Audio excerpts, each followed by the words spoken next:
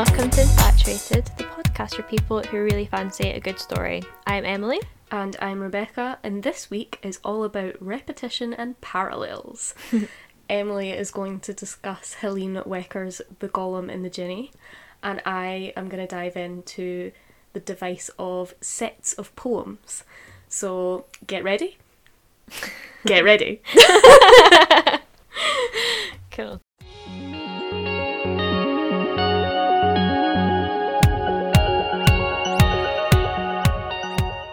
So, Emily, what are you infatuated with this week? I am infatuated with The Golem and the Jinni by Helene Wecker, which is so good.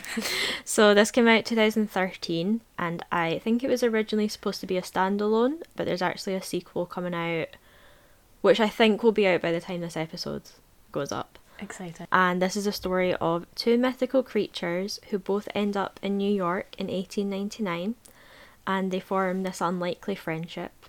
So it's a really beautiful book. It's very reminiscent of Erin Morgenstern's books and the way she weaves lots of like seemingly disparate stories into one big story. Mm-hmm.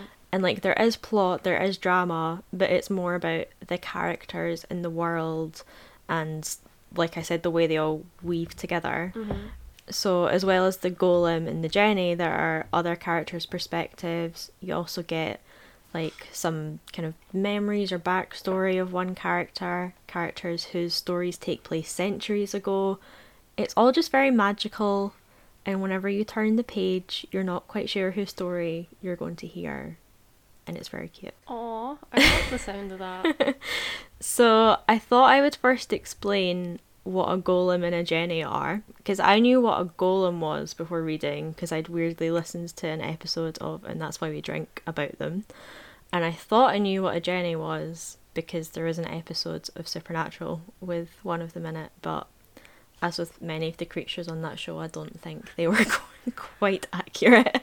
Yeah, because I feel like there was a golem in The Witcher and there was a djinn in The Witcher, but I don't know if that's the same as a jinni. Yeah, so there's a few different pronunciations and spellings. So I'm saying Jenny because that's what's on my copy, and that's like what happened, like what came up when I researched it. But I have seen people pronounce it Jin and Jenny as well. So I'm just going with what's on my copy. So, but yeah, so I'll explain what they are in general, and then I'll explain what they are in the book, and then we'll go from there. Sweet. So, a golem is a figure from Jewish folklore. It's a creature made of clay by a rabbi and is then assigned a master. And essentially, a golem is a protector of their master. They have like super strength. They have to do their master's bidding and also protect them from harm. And if a golem doesn't have a master, then they can become really violent and have to be destroyed. So every golem is brought to life with particular Hebrew words which the master says, and then there's another Hebrew incantation to be said to destroy it. Okay. So the golem in this novel is a very exceptional kind of golem. She is made of clay, but also human hair and nails and teeth, and she was created for her master who wanted a wife. Ooh. He didn't just ask for like a protector or obedience, he also wanted a woman with curiosity, intelligence, and to be quote unquote proper. So this golem is created exactly to those specifications. She looks like a human woman, and she is packed away in a crate to head from Poland to New York with her master. Except the master gets too impatient to wait until New York to wake her, so he does it on the ship. And then, on the ship, he dies of appendicitis. Hey! So the golem arrives in New York with no master and no knowledge of what it is to be, like, a human. That's so sad. It's really sad, yeah. Okay, so a jinni comes from pre-Islamic Arabian folklore and is kind of what us Westerners would call a genie.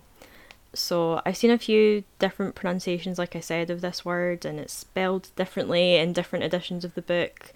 I don't know if it's country to country, because I have seen 2 UK editions that spelled it differently. And I'm like, I don't understand. So that's just why I'm going with Jenny.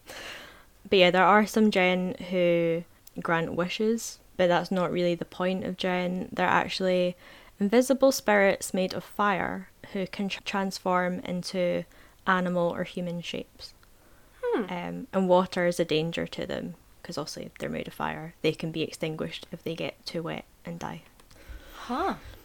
I think in The Witcher, the Jenny did come out, or the gin came out of a bottle. Mm-hmm. But yeah, there was something to do with the water. It came out of the lake in a bottle. But like, yeah, they had to do, I don't know, I can't even remember the episode now, but it was cool. Yeah. So the Jenny in this novel has been trapped in a jar, I think they were keeping olive oil in it, for over 1,000 years. A metal worker called Arbile in New York's Little Syria is trying to like take some dents out of this antique jar, and when he splits part of the design on the outside of it to then like fix it, the Jenny comes out in human form with an iron bar on his wrist. And it turns out he was trapped in that jar in the Syrian desert many centuries ago by a man he calls a wizard. And after that jar being like passed through generations of families, it ended up here in Little Syria. So we have the two mythical creatures, the golem, who ends up being called Shava, and the Jenny, who ends up being called Ahmad, in New York in 1899 together.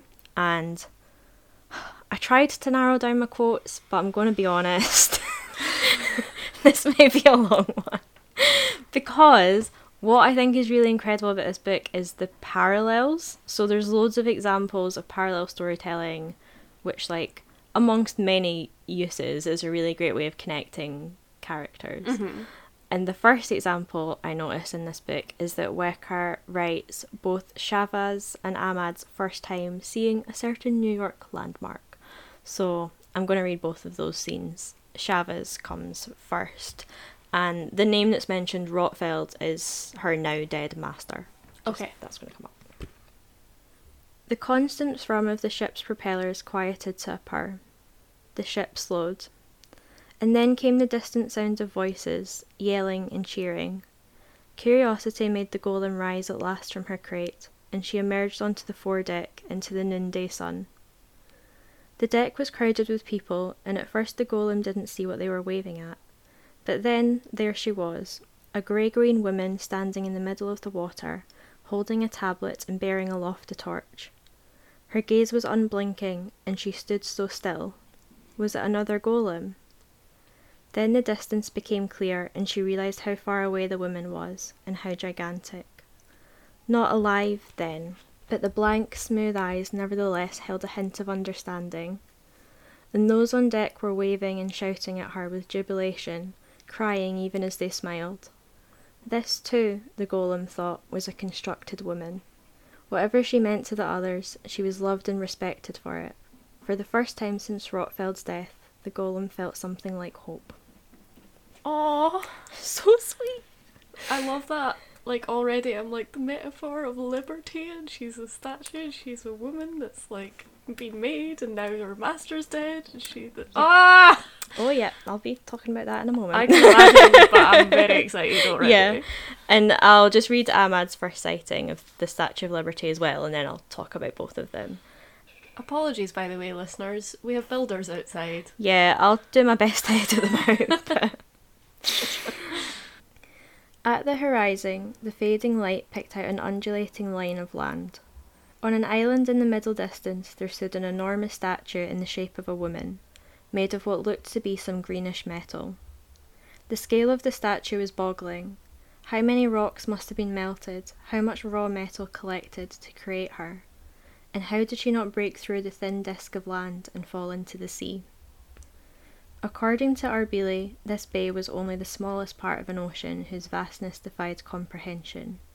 Even in his native form he could never have hoped to cross it, and now that native form was lost to him. And then I'm just going to skip ahead a couple of pages. The thought came, crawling, hideous. He might be trapped like this forever. No, he pushed the thought away. He would not accept defeat so easily. He looked down at the iron railing, then gripped it with both hands, concentrating. He was near exhaustion. The confinement in the flask had apparently destroyed his strength. But even so, within a few moments the metal was glowing a dull red. He tightened his grip and then let go, leaving behind an outline of his fingers pressed into the railing. No, he wasn't helpless. He was still a Gen, one of the most powerful of his kind, and there were always ways. Again, I'm just kind of going to skip ahead. I'm just going to literally just read you like the final line of this section, which is, if he must be marooned in an unknown land, surrounded by a deadly ocean, and constrained to one weak and imperfect form, at least he'd ended up somewhere worth exploring. Oh! So yeah, I love both of those. Both of those scenes are within the first 40 pages of the book, and I just love how the Statue of Liberty, which is obviously the symbol of America and liberation, is one of the first things both of them see of this like strange place that they have fatefully ended up in. And I think it's so beautiful, like you were saying, how Shava connects with Liberty, because she's also a man-made woman, and Shava can see from this boat filled with people searching for a new life that she's this symbol of hope for so many people, and that gives Shava her own hope that she'll be okay without her master, and I just think that's so sweet. And then with Ahmad, it's a different realisation. Like, at first you have him see the statue as pointless. It's made of all this metal that he sees as a waste, because he can, like, craft metal. I think you can tell from that quote, because he's really warm. He can, like, melt metal down and make stuff with it. But he reflects on his imprisonment and the fact he's been bound to this human body. He's also on an island, because he's in Manhattan, so he's literally surrounded by something that could kill him. But as he reflects, he does see that he's still powerful, so much more powerful than a human, even in that body. And then the statue also becomes a symbol of hope for him too. And that's what I love about these characters, is that they're not even close to meeting yet, but like you can already tell that even though they perceive the world differently, they kind of end up in the same place emotionally, with like a sense of hope and nervous excitement about their new home. I love that. So I thought I would also share another way the parallel storytelling works, and that's by creating a parallel between time. So as we know, Ahmad is over 1,000 years old and didn't always live in that jar, so we're actually given some of his backstory from before then. And I thought I'd give an example of like how seamlessly this is done. So this first little passage is from the present day in New York, and he is out in the middle of the night because he doesn't sleep, and he's propositioned by a sex worker, because, you know, man walking about alone at night is a good prospect. Okay, so I'm kind of going to read this in like little bits, but I'll point it out for you. Her hair was dark and long and fell in a curtain over her eyes, but from underneath it she was watching him. She raised one languid hand to push back the hair from her eyes, and the gesture tugged at something in the Jenny's mind. For a long moment he was certain that he knew her, and that as soon as he saw her face he would remember her. And then I'm just going to skip ahead to the next page where like that section ends. He watched her go, then climbed down from the roof and headed home. There was no reason for the girl to have rattled him like this, but something in the motion of her hand as she pushed back the dark veil of her hair had seemed so very familiar. And then immediately after that there's a line break in the text, and then it says this. In her father's goat pen, Fadwa al-Hadid straightened up from her crouch on the milking stool and pushed her curtain of dark hair back from her eyes. She tied it at her neck, but it always came loose when she milked the goats, something to do with the rhythm. And again, just a little bit down the page.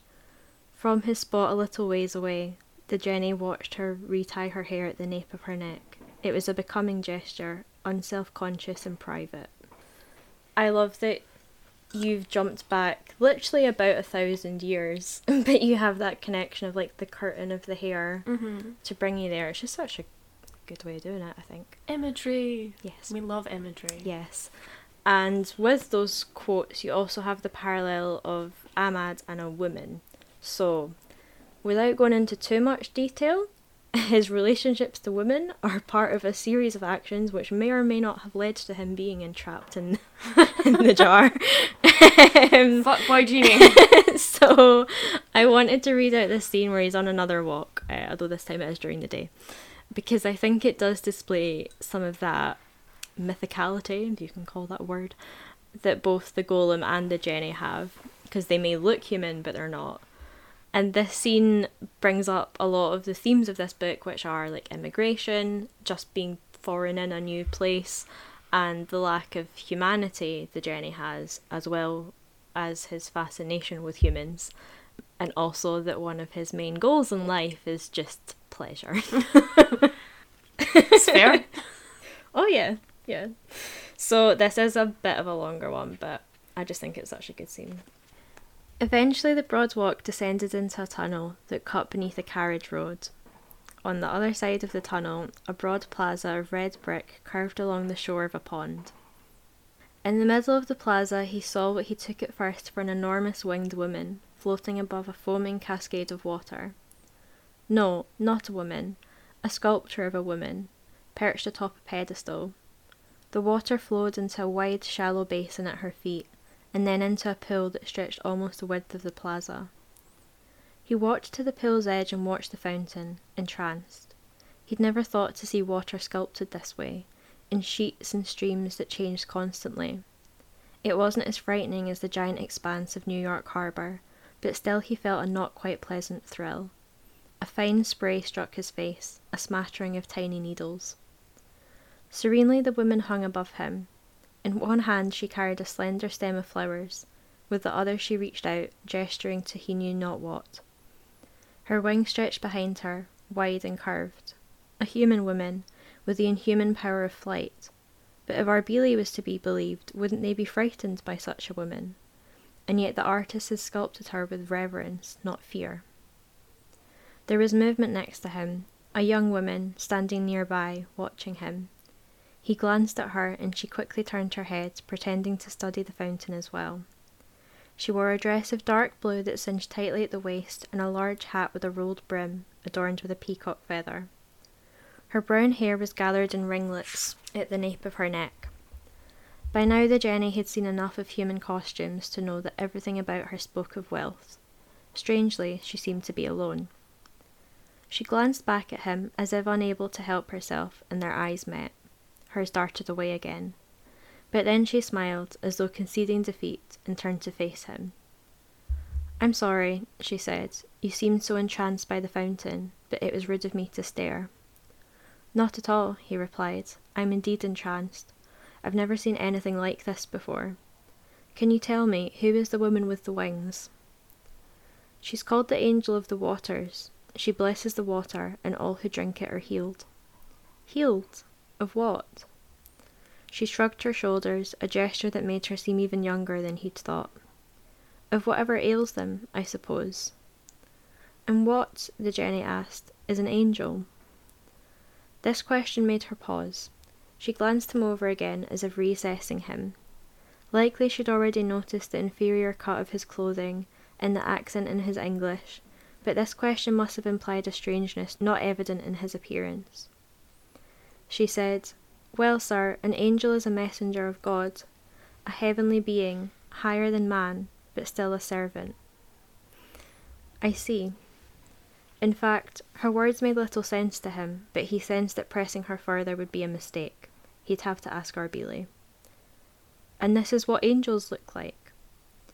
"I suppose," she said, "or perhaps this is one way of picturing them. It all depends on what you believe." They stood, not quite together, gazing at the fountain. "I've never seen anything like her," he said. He felt he must speak again, or risk the girl drifting from him. "You must be from very far away if your country has no angels," she said. He smiled. "Oh, but there are angels in my land. I only didn't know what was meant by the word." "But your angels aren't like her," she nodded at the woman who hovered above them. "No, not like her. In my land, the angels are made of an everlasting fire. They can change form to whatever suits their mood, and appear to men's eyes in that form, as the whirlwind appears in the dust that it carries." She was listening, her eyes on him. He went on. The angels in my land serve no one, neither higher than themselves nor lower. They roam where they wish, led only by their whims. When they encounter one another, they will sometimes react with violence, or else passion, and when they encounter humans, he smiled down into her staring eyes, the results are often the same. She glanced away hotly. For a few moments there was only the sound of the water and others' conversations. Your land, she said finally, sounds like a savage place. It can be, at times. And in your land, is it considered proper to talk this way to a woman in a public park? I suppose not, he said.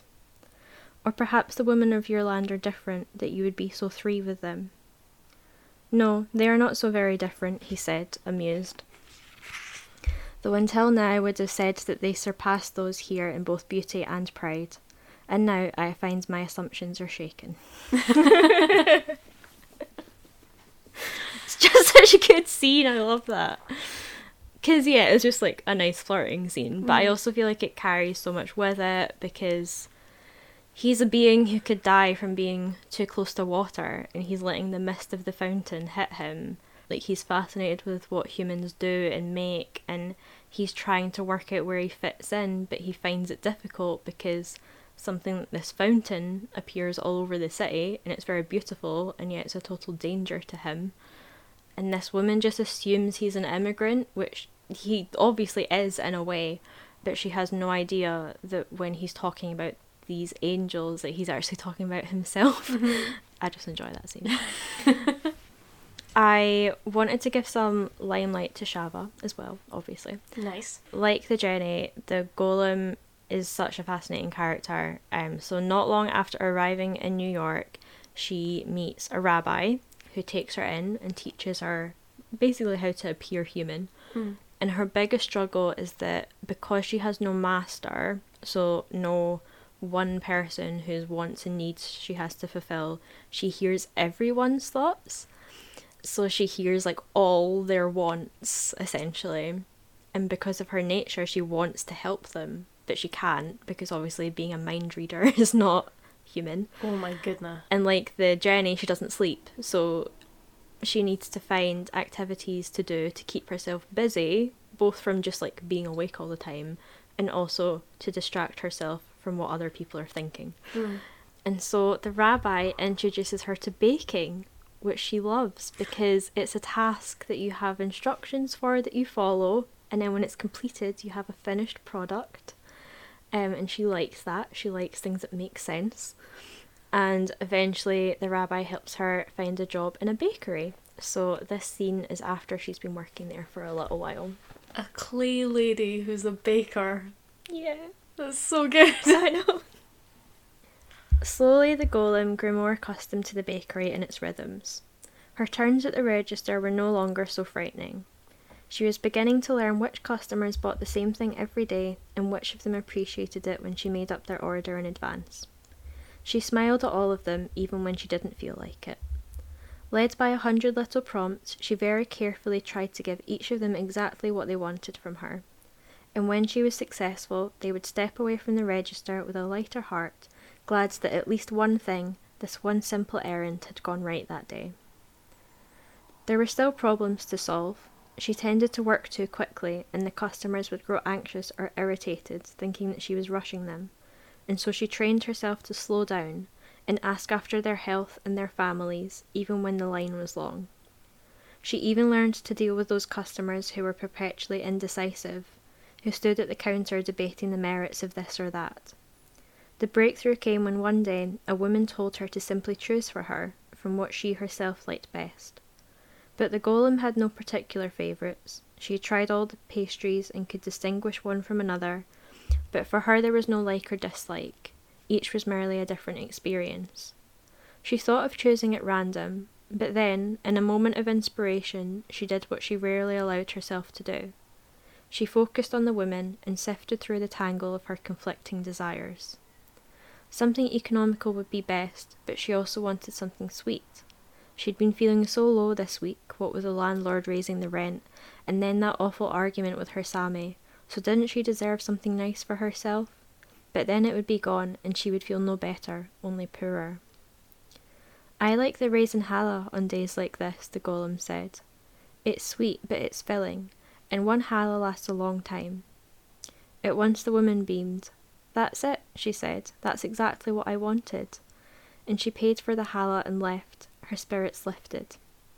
Happy with her success, the golem tried this technique on other indecisive customers.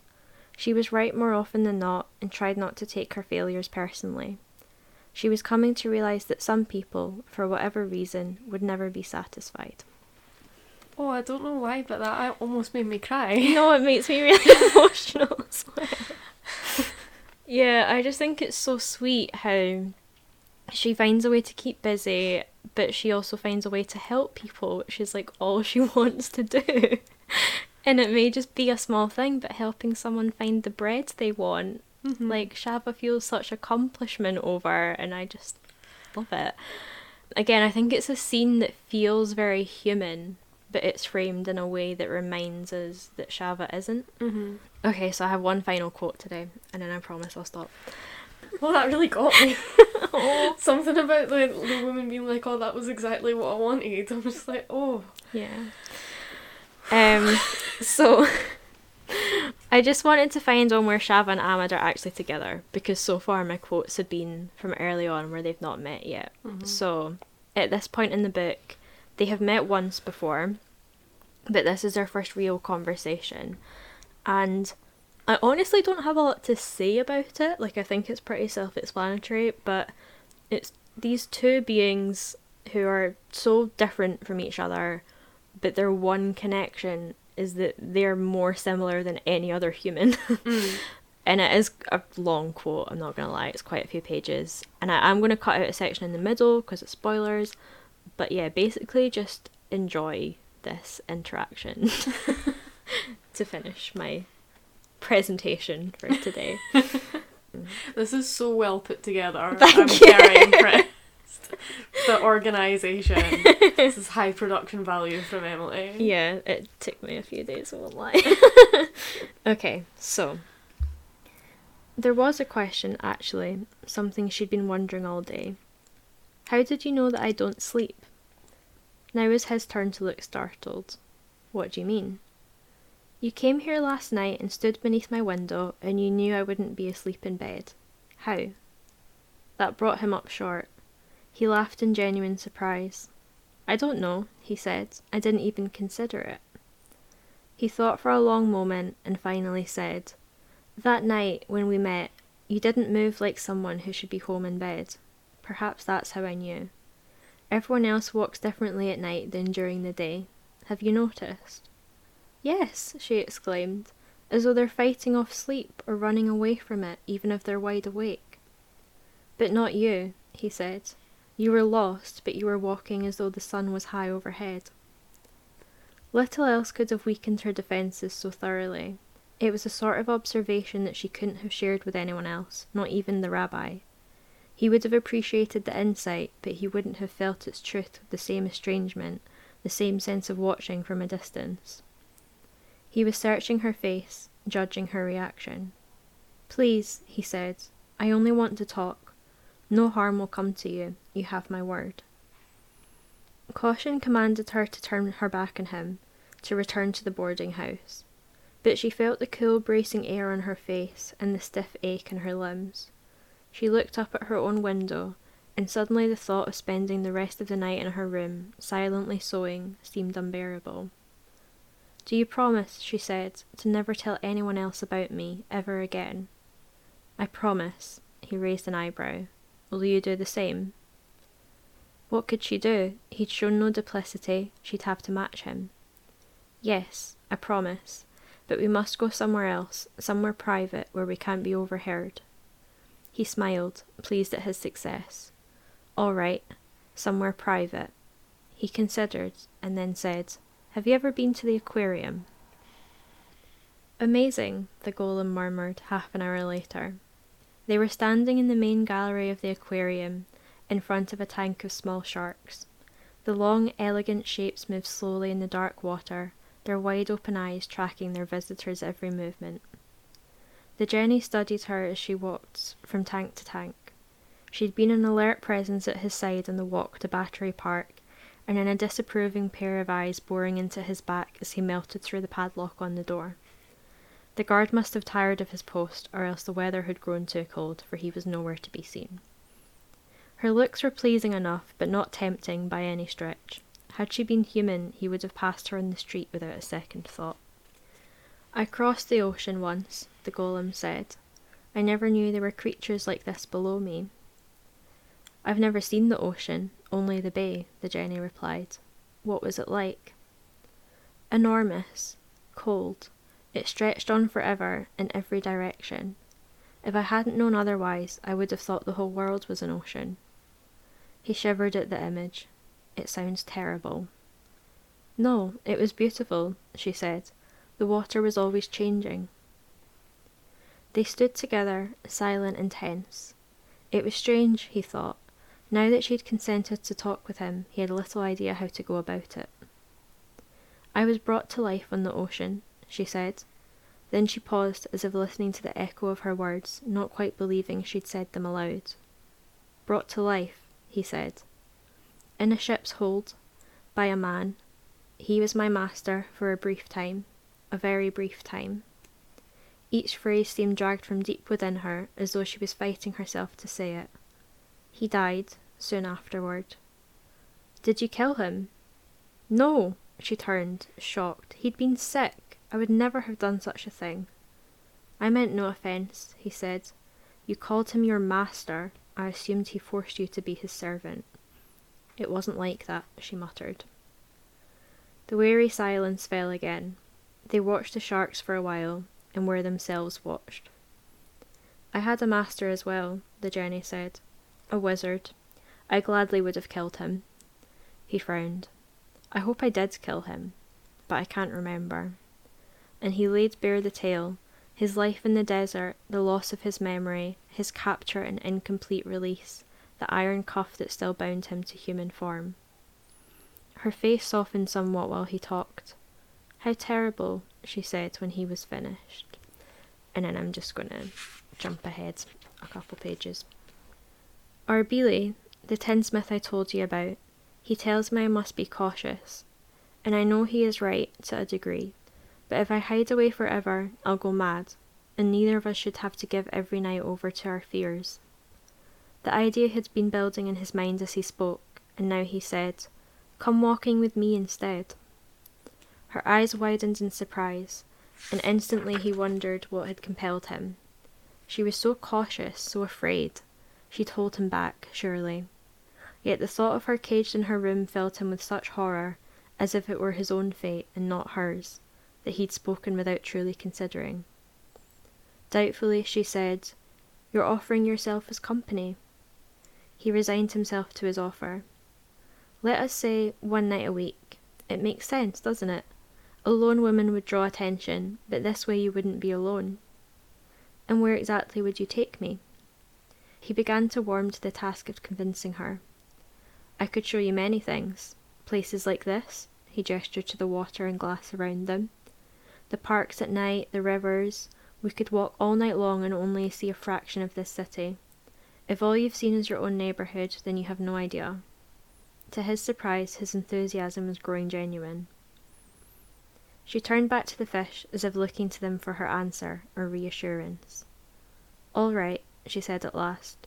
"For now, we'll say 1 night only, a week from today. But there's something you need to know first. It wouldn't be fair to you otherwise." Visibly she gathered her courage and said, "When you told me what happened to you with the wizard, it answered a question. There's a need in you." He gave her a quizzical look, but she went on. "Golems are meant to be ruled by a master. A golem senses its master's thoughts and responds to them without thinking. My own master is dead, but that ability didn't go away." It took him a moment to realize what she was saying. He felt himself start to recoil. "You can read minds?" Quickly she shook her head. "Nothing as certain as that. Fears, desires, needs. If I'm not careful, they can overwhelm me. But you're different." "Different how?" "Harder to see clearly. She was searching his face now. He repressed the urge to back away. I see your face is lit from within and shaded without. Your mind is the same. It's as though part of you is constantly struggling to be free. It shadows everything else. This, he thought, was much more than he had bargained for. He now understood her uncanny presence, her sense of listening to something unheard, but the explanation was even more unsettling. I only wanted you to know, she said. I'll understand if you withdraw your offer. He considered. Well, it was only one night. If she proved too eerie, they would part company. My offer still stands, he said. 1 night, 1 week from today. And she smiled. They left the aquarium and made their way back to her neighbourhood. The streets were uncommonly quiet, the dark broken by a lamplit window here and there. As they walked, he found himself examining his own thoughts. He found no desires that he was ashamed of her seeing. And his fears, captivity, boredom, discovery, each of which she knew as well as he.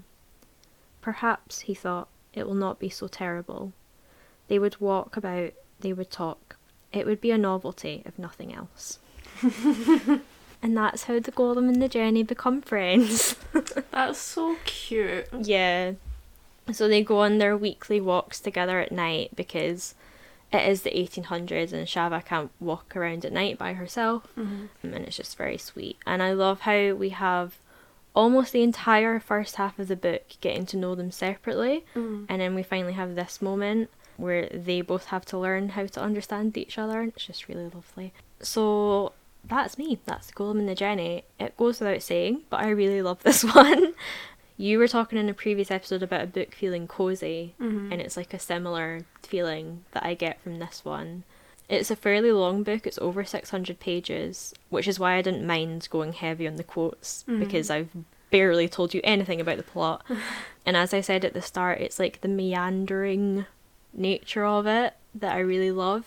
Like, you feel like you're living in the world because you get to spend so much time in it with the characters. And I do think it makes sense for a book about immortal beings, or they're not immortal exactly, but they live very long lives. And I think it makes sense that the story isn't fast paced because of that.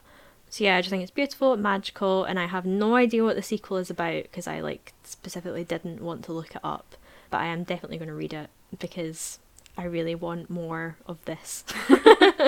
It sounds really cozy, like you say, and it makes me want to read it because it feels like meandering and kind of, I imagine there is like drama and angst and emotion and blah blah blah, but it feels quite soft. Yeah, definitely, because I know you're not a massive fantasy reader. I know you don't mind it, and I do think, cause it's got that cozy nature, I think you would really enjoy. It seems like a very human fantasy. Oh yeah, definitely. It definitely is more the kind of magical realism side to fantasy. It's not high fantasy. It is very much the real world. It just, these two beings happen to be in it. I love that. Yeah, I love the cover as well. It's very pretty. All the covers, because I've looked up the multiple covers, and all of them are so pretty. But yeah, I like this one. It's got little stars all over it. It's the green colour. It's very soothing. Yes. So yeah, that's me this week. Nice. Thank you. What are you infatuated with?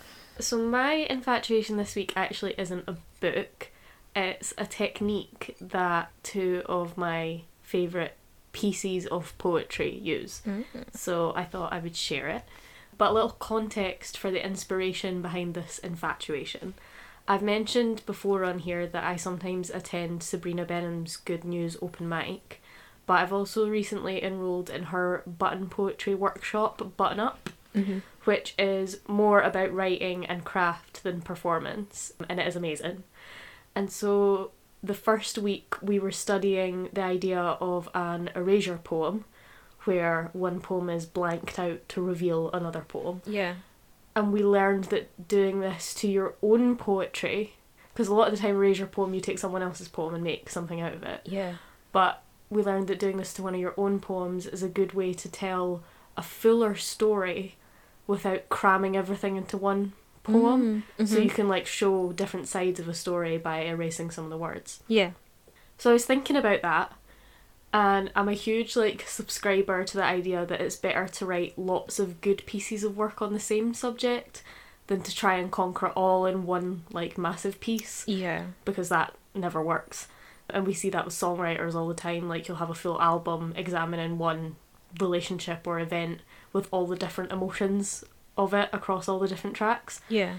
So I was thinking about all of that and the idea that sometimes we think that being repetitive is a bad thing. But then I realised that two of my favourite, I guess, sets of poetry are companion poems that repeat, and they're better for existing alongside each other, much like an erasure poem. Mm-hmm. So I just wanted to give credit to Sabrina for making me think of that. I'm gonna just show what I mean, and people can get a little bit of insight. The first set of poetry I'm gonna read is 3 poems by Sabrina Benham. And they are actually the poems which make her collection Depression and Other Magic Tricks one of my favourite books. And I've definitely read at least one of them on here before, but fuck it. So I'm just going to read all 3 of them back to back because that's the easiest way to give you the idea. So this one is called Untitled 1. I drink my coffee black every morning. I like how looking at you makes me feel. Twice I asked to kiss you. The second time, there was a lump in my throat. I like to believe it was a metaphor. A plain tumour is all it was. I've woken up, looked in the mirror, and thought, damn, I look good today. If I am late, it is because I don't know how to plan time. Cut to me blushing. Laughing, of course. We were no full moon. In my poems, you are the dream of you. The falling stars are just glitter, just thousands of tiny LED lights poured down from the sky. That July was a fire that minded its own business. The following June was just 30 days the moon was a strawberry. It wasn't the drugs, the shadows on the ceiling weren't dancing again. I was walking backwards when I met you. You are not the first boy who I wrote into existence or loved. That thought unties my shoelaces. Once we were a crescent moon, weightless as a smile. I love you. Still. I'm not sorry. I don't want to write about you anymore. Let's see how long we can go without talking. This time, if we really try, maybe I will forget your birthday. I miss you, but I don't wish you were here. And this is Untitled 2. You don't like coffee. You like what it does to your body. You like the way coffee makes your body feel. So you take your cream and sugar with coffee. I'm not sure why you kissed me back the first time. I suspect you like what it did to your body.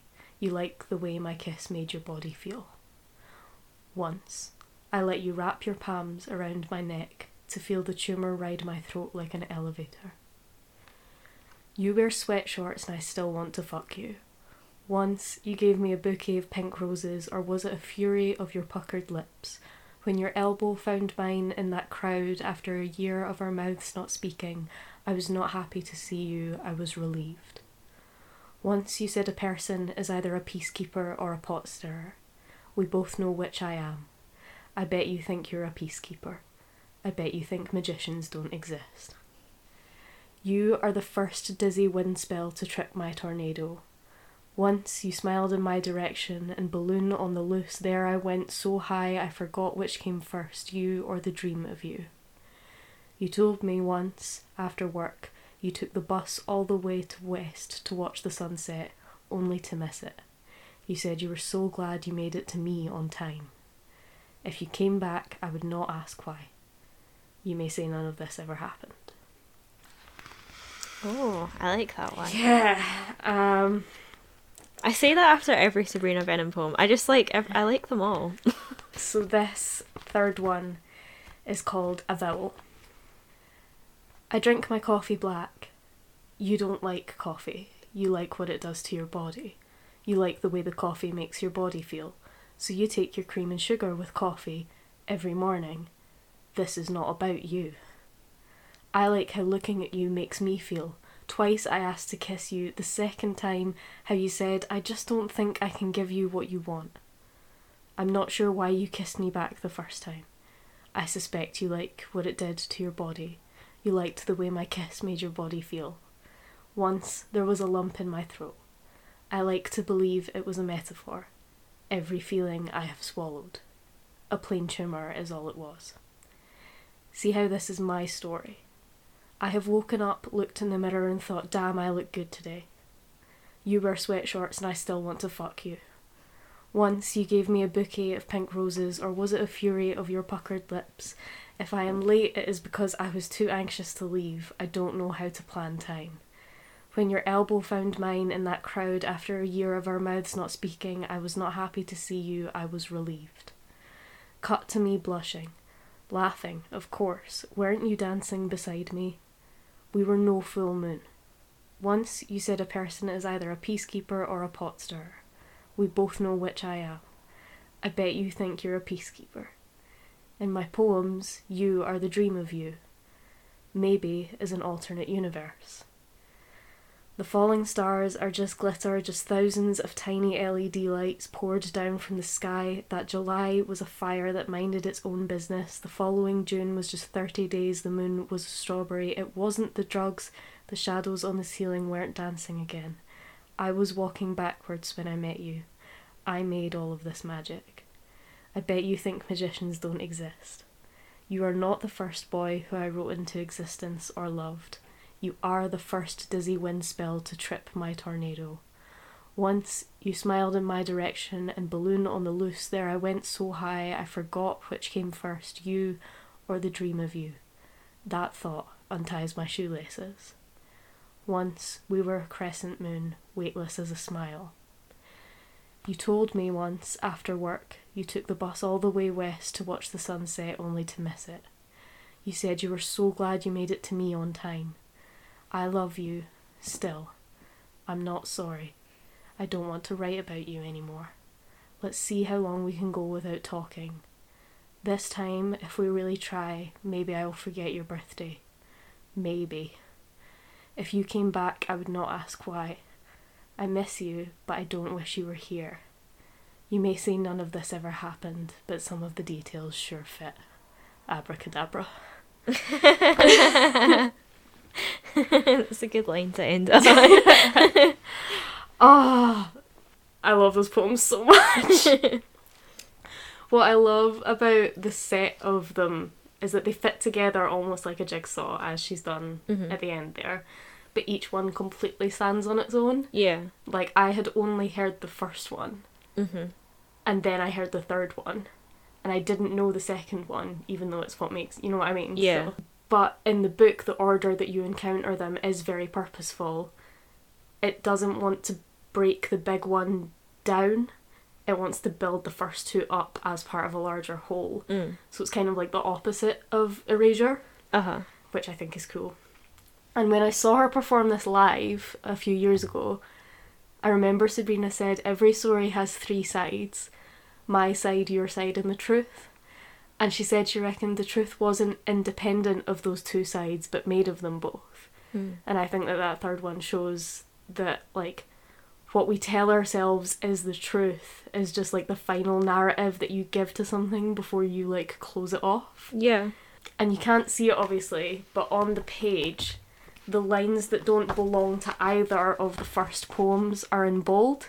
And if I read them on their own, they make what I think you could argue is the third side. So I'll just, if you read them, just the odd lines out, a vowel goes, this is not about you. How you said, I just don't think I can give you what you want. Every feeling I have swallowed, see how this is my story. I was too anxious to leave. Weren't you dancing beside me? Maybe is an alternate universe. I made all of this magic. Maybe some of the details sure fit. Yeah. So yeah, it's just so clever, and I love that technique of repetition used to like widen the context and give you more narrative, because it shows like movement of empathy and healing, right? Because at first you always only see your own side, and then maybe you see the other person's side, and then maybe after a little bit of time you stop like feeling it and you just see it as a story. Yeah. And so the structure serves the narrative because it tells you the whole story, but it also serves like the emotional agenda of the poems, which I think makes it really work. And I love that. So also they have some of my favourite lines ever. Yeah, no, those are like very pretty poems as well, just like the actual lines. Oh, I love the whole like crescent moon. Weightless as a smile. Yeah, I like that bit. Yeah. The one that always gets me is this time if we really try, maybe I will forget your birthday. Just like ruins me every time. And also like I miss you but I don't wish you were here, like tattooed on the inside of my eyelids. So another poet who uses this technique is Louise Gluck, who won the Nobel Prize for Literature last year, so she's like a big deal. And she used go Louise! I'm so happy for her. But she uses it quite often, but my favourite example of it is in her Persephone the Wanderer poems, which I think you'll enjoy. Yeah. So these are two companion poems which are so closely linked that they have the same title. They're both called Persephone the Wanderer. Okay. Occasionally they're marked 1 or 2 to signal the different poems, but I really like the ballsiness of like giving 2 poems the same title. Yeah. And you're just not giving a shit about who you confuse with that. Yeah, I love that. Because they are literally the same story. Yeah. So I'll read them in order, like 1 and 2, but Yeah. before I do, I'll just give a quick recap of the myth for anyone who doesn't know. So Persephone, according to legend, so this is a Greek myth for anyone that's not sure, she was a young maiden and the daughter of Demeter, goddess of the harvest. So Hades, the guardian of the underworld, saw Persephone out picking flowers in a meadow, liked the look of her, and stole her by opening a cavern straight down to hell. Once there, depending on who's telling the story, he raped her or they fell in love. She ate 6 pomegranate seeds, which meant she was bound to hell, because that's how magic works. Yep. And Demeter lost her daughter. Demeter, being goddess of the harvest, went into such a twisted and grief-stricken state of mourning that she scorched the earth and withered the crops, starving the land and creating what was essentially the first winter. Zeus begged her to have mercy. She said only if she could have Persephone back, but Persephone had eaten the pomegranate, so it was all a big stalemate. But a deal was struck where Persephone could come back to Earth for some of the year. Some people say a third, some people say half, doesn't really matter. But then the rest of the time she had to rule the underworld with Hades. So when Persephone returned, Demeter was so happy that she let everything grow again, creating spring. But each year when Persephone returns to the underworld, Demeter grieves and everything dies, winter. So, mother-daughter story, invention of the seasons. Here we go. And that's what you missed on Glee. So this is Persephone the Wanderer 1, and it's from 1943. In the first version, Persephone is taken from her mother and the goddess of the earth punishes the earth. This is consistent with what we know of human behaviour, that human beings take profound satisfaction in doing harm, particularly unconscious harm. We may call this negative creation. Persephone's initial sojourn in hell continues to be pawed over by scholars who dispute the sensations of the Virgin. Did she cooperate in her rape or was she drugged, violated against her will, as happens so often now to modern girls? As is well known, the return of the beloved does not correct the loss of the beloved. Persephone returns home stained with red juice like a character in Hawthorne. I am not certain that I will keep this word. Is Earth home to Persephone? Is she at home conceivably in the bed of the god? Is she at home nowhere? Is she born a wanderer? In other words, an existential replica of her own mother, less hamstrung by ideas of causality. You are allowed to like no one, you know. The characters are not people. They are aspects of a dilemma or conflict. 3 parts, just as the soul is divided. Ego, superego, id. Likewise, the 3 levels of the known world, a kind of diagram that separates heaven from earth from hell. You must ask yourself, where is it snowing? White of forgetfulness, of desecration. It is snowing on earth, the cold wind says. Persephone is having sex in hell. Unlike the rest of us, she doesn't know what winter is, only that she causes it. She is lying in the bed of Hades. What is in her mind? Is she afraid? Has something blotted out the idea of mind? She does know the earth is run by mothers, this much is certain. She also knows she is not what is called a girl any longer. Regarding incarceration, she believes she has been a prisoner since she has been a daughter.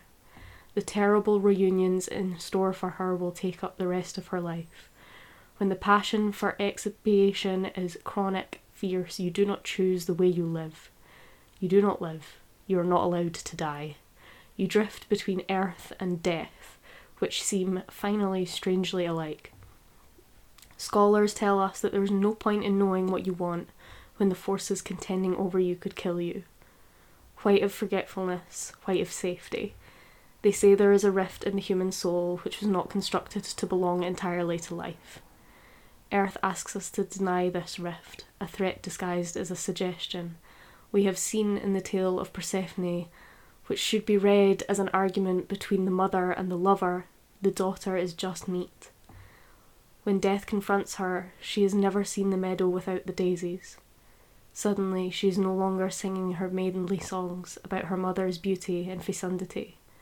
Where the rift is, the break is. Song of the earth, song of the mystic vision of eternal life. My soul shattered with the strain of trying to belong to earth. What will you do when it is your turn in the field with the god? Nice. Which is like a lot to unpack. I like that there are very beautiful lines in it, but it's almost just sounds like an essay. Yeah. Like, rather than a poem. I love it. I love that it is basically just, it's not like a poetic poem. Yeah. It's a very like academic poem. Yeah. Louise Gluck's good at that kind of thing. She doesn't really pretty up stuff. Yeah. So this is Persephone the Wanderer 2. In the second version, Persephone is dead. She dies, her mother grieves. Problems of sexuality need not trouble us here. Compulsively, in grief, Demeter circles the earth. We don't expect to know what Persephone is doing. She is dead. The dead are mysteries. We have here a mother and a cipher. This is accurate to the experience of the mother as she looks into the infant's face. She thinks, I remember when you didn't exist. The infant is puzzled. Later, the child's opinion is she has always existed, just as her mother has always existed in her present form. Her mother is like a figure at a bus stop, an audience for the bus's arrival. Before that, she was the bus, a temporary home or convenience. Persephone, protected, stares out the window of the chariot. What does she see? A morning in early spring, in April. Now her whole life is beginning. Unfortunately, it's going to be a short life. She's going to know really only two adults, death and her mother. But two is twice what her mother has. Her mother has one child, a daughter. As a god, she could have had 1,000 children. We begin to see here the deep violence of the earth, whose hostility suggests she has no wish to continue as a source of life. And why is this hypothesis never discussed? Because it is not in the story. It only creates the story. In grief, after the daughter dies, the mother wanders the earth. She's preparing her case. Like a politician, she remembers everything and admits nothing. For example, her daughter's birth was unbearable, her beauty was unbearable. She remembers this. She remembers Persephone's innocence, her tenderness. What is she planning, seeking her daughter? She is issuing a warning, whose implicit message is, what are you doing outside my body? You ask yourself, why is the mother's body safe? The answer is this is the wrong question, since the daughter's body doesn't exist except as a branch of the mother's body that needs to be reattached at any cost. When a god grieves, it means destroying others, as in war, while at the same time petitioning to reverse agreements, as in war also. If Zeus will get her back, winter will end. Winter will end, spring will return. The small pestering breezes that I so loved, the idiot yellow flowers. Spring will return, a dream based on a falsehood, that the dead return. Persephone was used to death. Now over and over her mother hauls her out again. You must ask yourself, are the flowers real? If Persephone returns, there will be one of two reasons. Either she was not dead, or she is being used to support a fiction. I think I can remember being dead. Many times in winter I approached Zeus. Tell me, I would ask him, how can I endure the earth? And he would say, in a short time you will be here again, and in the time between you will forget everything. Those fields of ice will be the meadows of Elysium. It's so mythical. Yeah. I love it. So long though, much to say. So yeah, there's a lot to unpack in these, and I'm not going to get into the nuts and bolts of those two poems. But the bottom line for me here is this. The Persephone myth is always about Persephone, because she's the one that action happens to, and she's the catalyst. And both of these poems are called Persephone the Wanderer, but only one is really about Persephone. The second one is all about Demeter, and it's because without the mother, there's no daughter, they are one unit, one season cycle of maidenhood to womanhood. And interestingly, in the original myth, the deal actually gets sorted out because the grandmother persuades Zeus to fix it. And so in this story you actually have representation of the like witchy trifecta of the maiden, the mother and the crone. And so the origin of the seasons isn't because of Persephone, it's because of Persephone and Demeter. And there's so much speculation surrounding like studies of this myth about whether Persephone loved Hades or whether he captured her. But that doesn't really come into the debate here. Hades is kind of incidental. And the debate here is whether Persephone was ever really free to begin with. And I just think that this is a really good example of how companion poems can work as devices for getting into nuances of different perspectives and relationships, and how different perspectives influence and impact each other. It's really hard to do that in prose in the same way if you're not going to just straight up have two narrative, like two narrators. And so I just think that that's somewhere that poetry really shines, and it's underused. Yeah, no, definitely. Because I have thought before about, because I'm writing a novel now, but I'm planning another, and I keep having similar themes come up, and I think part of me was like, oh no, like I can't do that.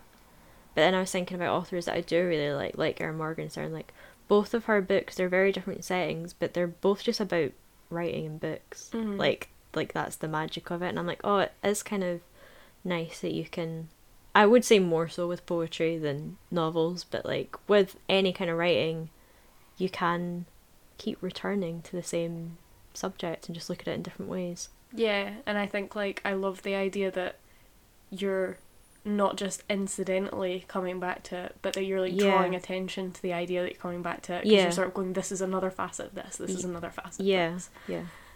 So yeah, those poems are probably the ones that I like that are the least pretty, but I just think they're so intelligent. Like, I still don't fully understand them, and I've written essays, plural, on those poems, and I don't understand them, and I just think, like, yeah, I love an intelligent piece of writing. Yeah, definitely.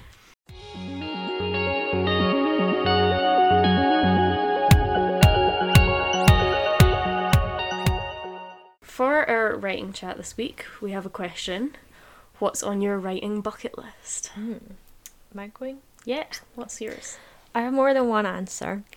The first is the obvious one. It's just that I would like to be a published author. Like, I want to see my book in bookshops, and like specifically that the novel I'm working on now will like be a thing and find its audience, even if it's like only a few people. Because I don't know, it's the kind of book I would love to read. So like I can imagine it on a shelf with like my favourite books. So like more and more I'm trying to act like that's inevitable. Like, I was trying to pick, like, I know bucket list kind of comes across as like kind of wildly not possible, but I was trying to like approach this as like things that I actually think are possible. Because even though I still need to like redraft it, I'm the closest I've ever been to that bucket list goal. That's one. And then the second thing is that I want to see my characters brought to life in some way, and I don't necessarily mean like a screen adaptation, because to be honest, the book I'm writing now I don't think would be a very good film, but like just the idea that people would like do artwork or like dress up as my characters, or just like have thoughts about what they would do or say, or like they would like make a meme about them or something. Like, I just think that's so cool. And like, yeah, maybe with another book, like actors actually playing them, because I got so emotional when I saw Leigh Bardugo's cameo in Shadow and Bone. Like, I got really choked up because I was just so excited for her. Like, Yeah. and as well, there's videos of when she meets the cast for the first time, like in costume and stuff, and she's like crying because she's just like, you look like them. It's so eerie, I think is what she says. So yeah, she gets like hug her character, and I've like tried to put myself in her shoes and imagine what that would be like, and I think I would probably just cry as well. So those are basically my bucket list things: to be published, and then to just kind of like see other people imagine the characters. Yeah. If that makes sense. Love that. Yeah. What about you? So I have two as well, and I actually didn't put be published, because I like... To be fair, that one's kind of a given though, isn't it? In my head, I was like, that's happening. Yeah, So, yeah. like, but no, I think when I was thinking about things that I'd love to do, but that might not happen, I want to adapt something for screen. Yeah. Not necessarily something of mine, but just like something to try that medium. That was a close third for me. Like we've said this before, we'd both love to do that. Yeah. And like I really do at some point, I'd love to try and do that. Yeah. And then my other one was kind of similar to yours. I would love if my work inspired some sort of work in another medium. So like if someone used one of my lines to write a song, or drew an animation of one of my stories, or like, I don't know, something. I see that happening, and I think the original author must feel amazing. Yeah. So I think I just want to like spark a little bit of ekphrastic work Yeah. with my work. Oh, I love that. Like a little chain of art. Yeah. Even if it's nothing to do with my Yeah. thing, but like someone goes and makes something because of that thing. Yeah, yeah. That would be cool. Yeah.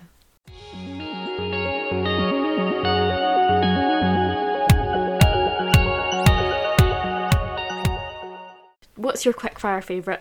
My favourite is a song. It's from The Neighbourhood's newest album, Chip Chrome and the Monotones, which is such a good name for an album, which is really up there for my favourite album of theirs, which is saying a lot because I think they have 5 albums and I literally love all of them. But yeah, for this album, I love every song, but the one I've had on repeat recently is one called Pretty Boy. It's really like soft and gentle, and Jesse Rutherford's voice is just, oh, it's just so gorgeous. And like this kind of song, it's kind of reminiscent of like a Cigarettes After Sex song. Like it's that kind of gentle, like lullaby type song. I love them as well. Yeah. So yeah, I just thought I'd read out some of the lines because there's actually not a lot of lyrics in it, and they're kind of repeated a lot. It's mostly about like creating a mood. But at the beginning and the end, it goes, even if my heart stops beating, you're the only thing I need, oh, with me. Even if the earth starts shaking, you're the only thing worth taking, oh, with me. Even if the sky's on fire, got you here, it's alright, oh, with me. And if it's all over, I'm taking this moment, oh, with me. Oh. Yeah, so it's got this lovely like half rhyme and then like the repetition of like the oh with me in it, which I just think makes it feel very like dreamy, and it's just a very romantic song while also just being quite chill. Yeah. And yeah, I'm just a fan of everything The Neighbourhood does anyway. I think they're great. I think you'd like that song. Yeah, it sounds like it. Yeah. What's your quickfire favourite? My quickfire favourite is so eerily similar to that. My absolute fave, Maisie Peters, has dropped some long-awaited new music.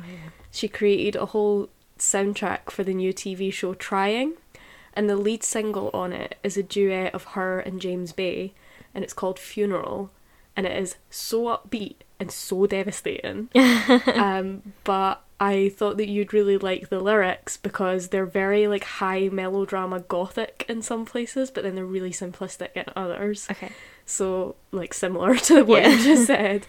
The hook of the song is, I want you to want me when you're dead, to roll in your grave like we're not done yet, to call off the whole damn funeral, 'cause our love is so damn beautiful. It's very Wuthering Heights. Yeah. which is obviously like so intensely dramatic. Yeah. But then the reason that I had to pick this one is that there's this 4-line section in the second chorus, which I'm just obsessed with, because I feel like if we wrote a song together, like, it would have words like this in it. Okay. So it just is like got stuff all around it, and then it says, to chase every satellite and star, I'd pin all of my hopes to your handlebars. The truth is I'd be such a jealous ghost, I'd scrub all your lovers' names out the stone. Yeah, I like it. Yeah. As like it's got stars and satellites, which we both use Yeah. in our writing. It's got ghosts, which you use. It's got handlebars, which I always have bikes. I was like, Yeah. this is a very eerie. Weird. No, I'll have to listen to that because I like James Bay as well. Yeah, so. yeah, and his voice, oh my god, this is too much, but there's a really good line in it where he like shrieks, your heart was full of boys and brimstone. Oh, yeah. And I was just like, yes. Oh, what a mood. So yeah, I recommend that song. Nice. I will definitely listen to that.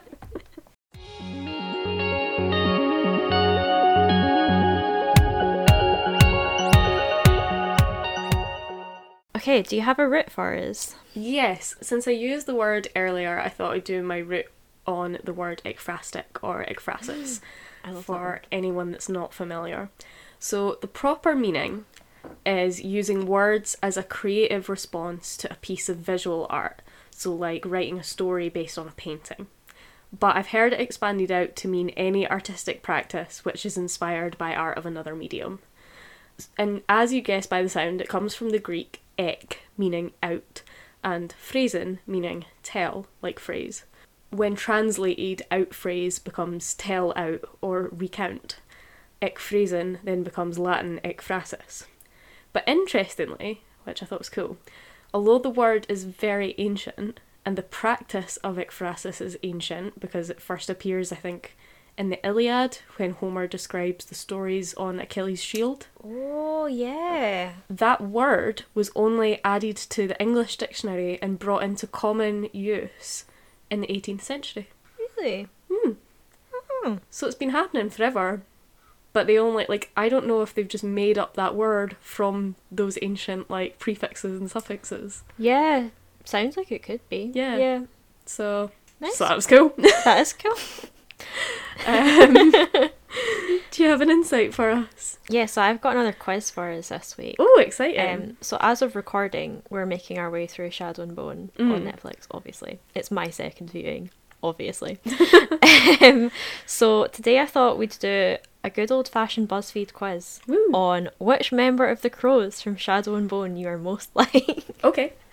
So I've already done it, but I'll do yours and then I'll read out our answers. Cool. So, first, what is your greatest strength? I'm a natural born leader. I can keep a secret. I'm dependable. I'm optimistic. I'm adventurous. I'm a problem solver. Dependable. Choose a book to TV adaptation. Normal People, Game of Thrones, The Queen's Gambit, The Magicians, Little Fires Everywhere, or Outlander. I like the Queen's Gambit, but I'm going to go with Normal People. Which object would you want the most?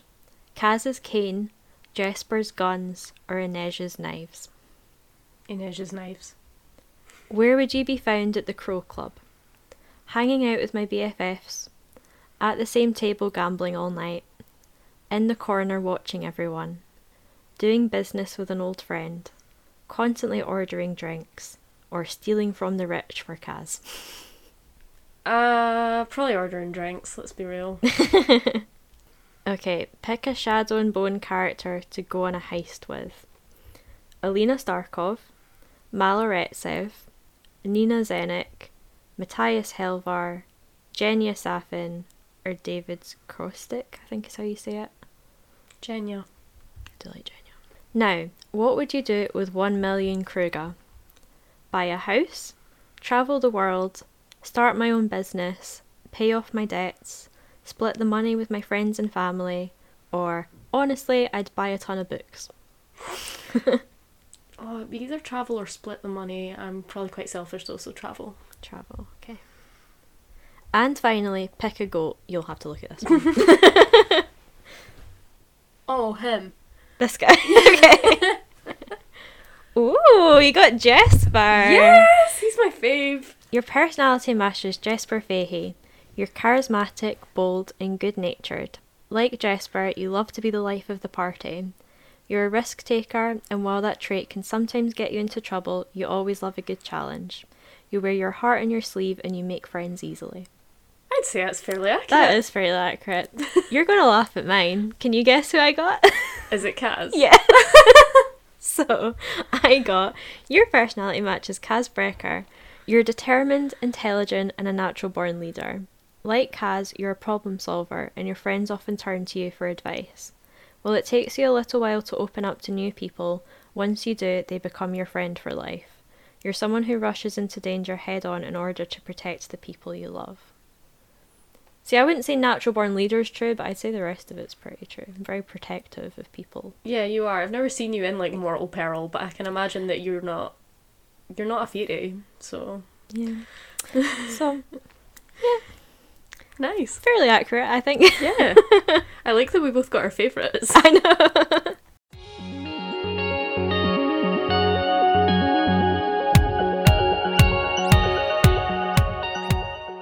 Do we have a question this week? Yeah, so our question... this one's from Dee. Again, we always pick his questions, but they're so good. They're so good. So this is, you meet someone who's never seen a movie ever. What do you show them? Ooh. Am I going or are you going? You go.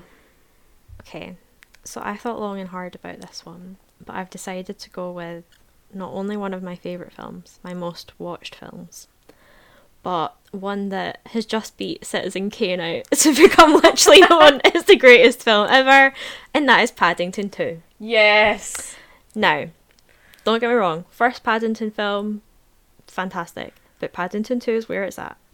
You have the most delightful bear, who is orphaned in Peru and now lives with the Browns in London, whose entire motivation during this film is to find a pop-up book to give to his Aunt Lucy, who is living in the home for retired bears for her birthday. And Hugh Grant plays a villainous actor who also wants his pop-up book because it actually leads to like some secret treasure. And it's just amazing. It makes me cry from happiness every time. I know. No word of a lie. It's just so pure and lovely and genuinely funny, and the action scenes are actually really great as well. Yeah, there's a really good suspense scene in that film. Yeah. And also, like, the Paddington films are a metaphor for, like, the refugee crisis in the UK and how London, like, is and should be this multicultural place that would accept a bear from Peru into their community. So it has, like, a lot of humanity and heart to it amongst all of, like, the sweet stuff and the funny stuff. And I just think if someone's never seen a film before, then they should watch one that is, like, the epitome of how film can be a very positive influence, not just on your mood, but also on, like, society. It's great. It could be fixed by Paddington 2. Genuinely. If we're kind and polite, the world will be right. That's what Paddington says. Oh, that's wonderful. That is a great answer. Thank you. What's yours? So I also thought quite hard about this, but I've gone with two options because I couldn't choose. So I thought my first option was The Lion King because it has got music and beautiful animation and so much wisdom in it that if you'd never seen a movie, it has like all of these elements that would make you fall in love with a movie. Yeah. Or It Happened One Night because it might be the best movie ever made. It's a good one. Because it is the peak of physical and verbal comedy, but it's never stupid. Yeah. And the camera work is hilarious and amazing. Yeah. And yeah, I couldn't I was like, really, my heart says The Lion King, but everything that I love about films says It Happened One Night. I also love that, like, that's such an early example of film and they just got it right from the start. Yeah, it's from like 1929 or something yeah, like it's that. really early, isn't and it? it's Yeah. perfect. Like, there's not one beat in it that's wrong. Yeah, I would have to agree. So, yeah, if you've not watched It Happened One Night, give it a watch. It's really good.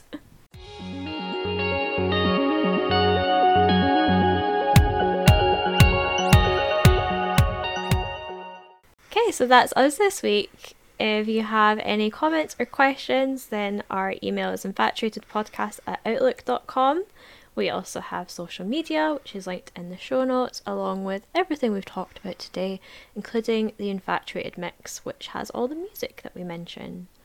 And please rate and review us on your podcast apps, because that helps get the podcast out there. Please do. Okay, goodbye. Bye.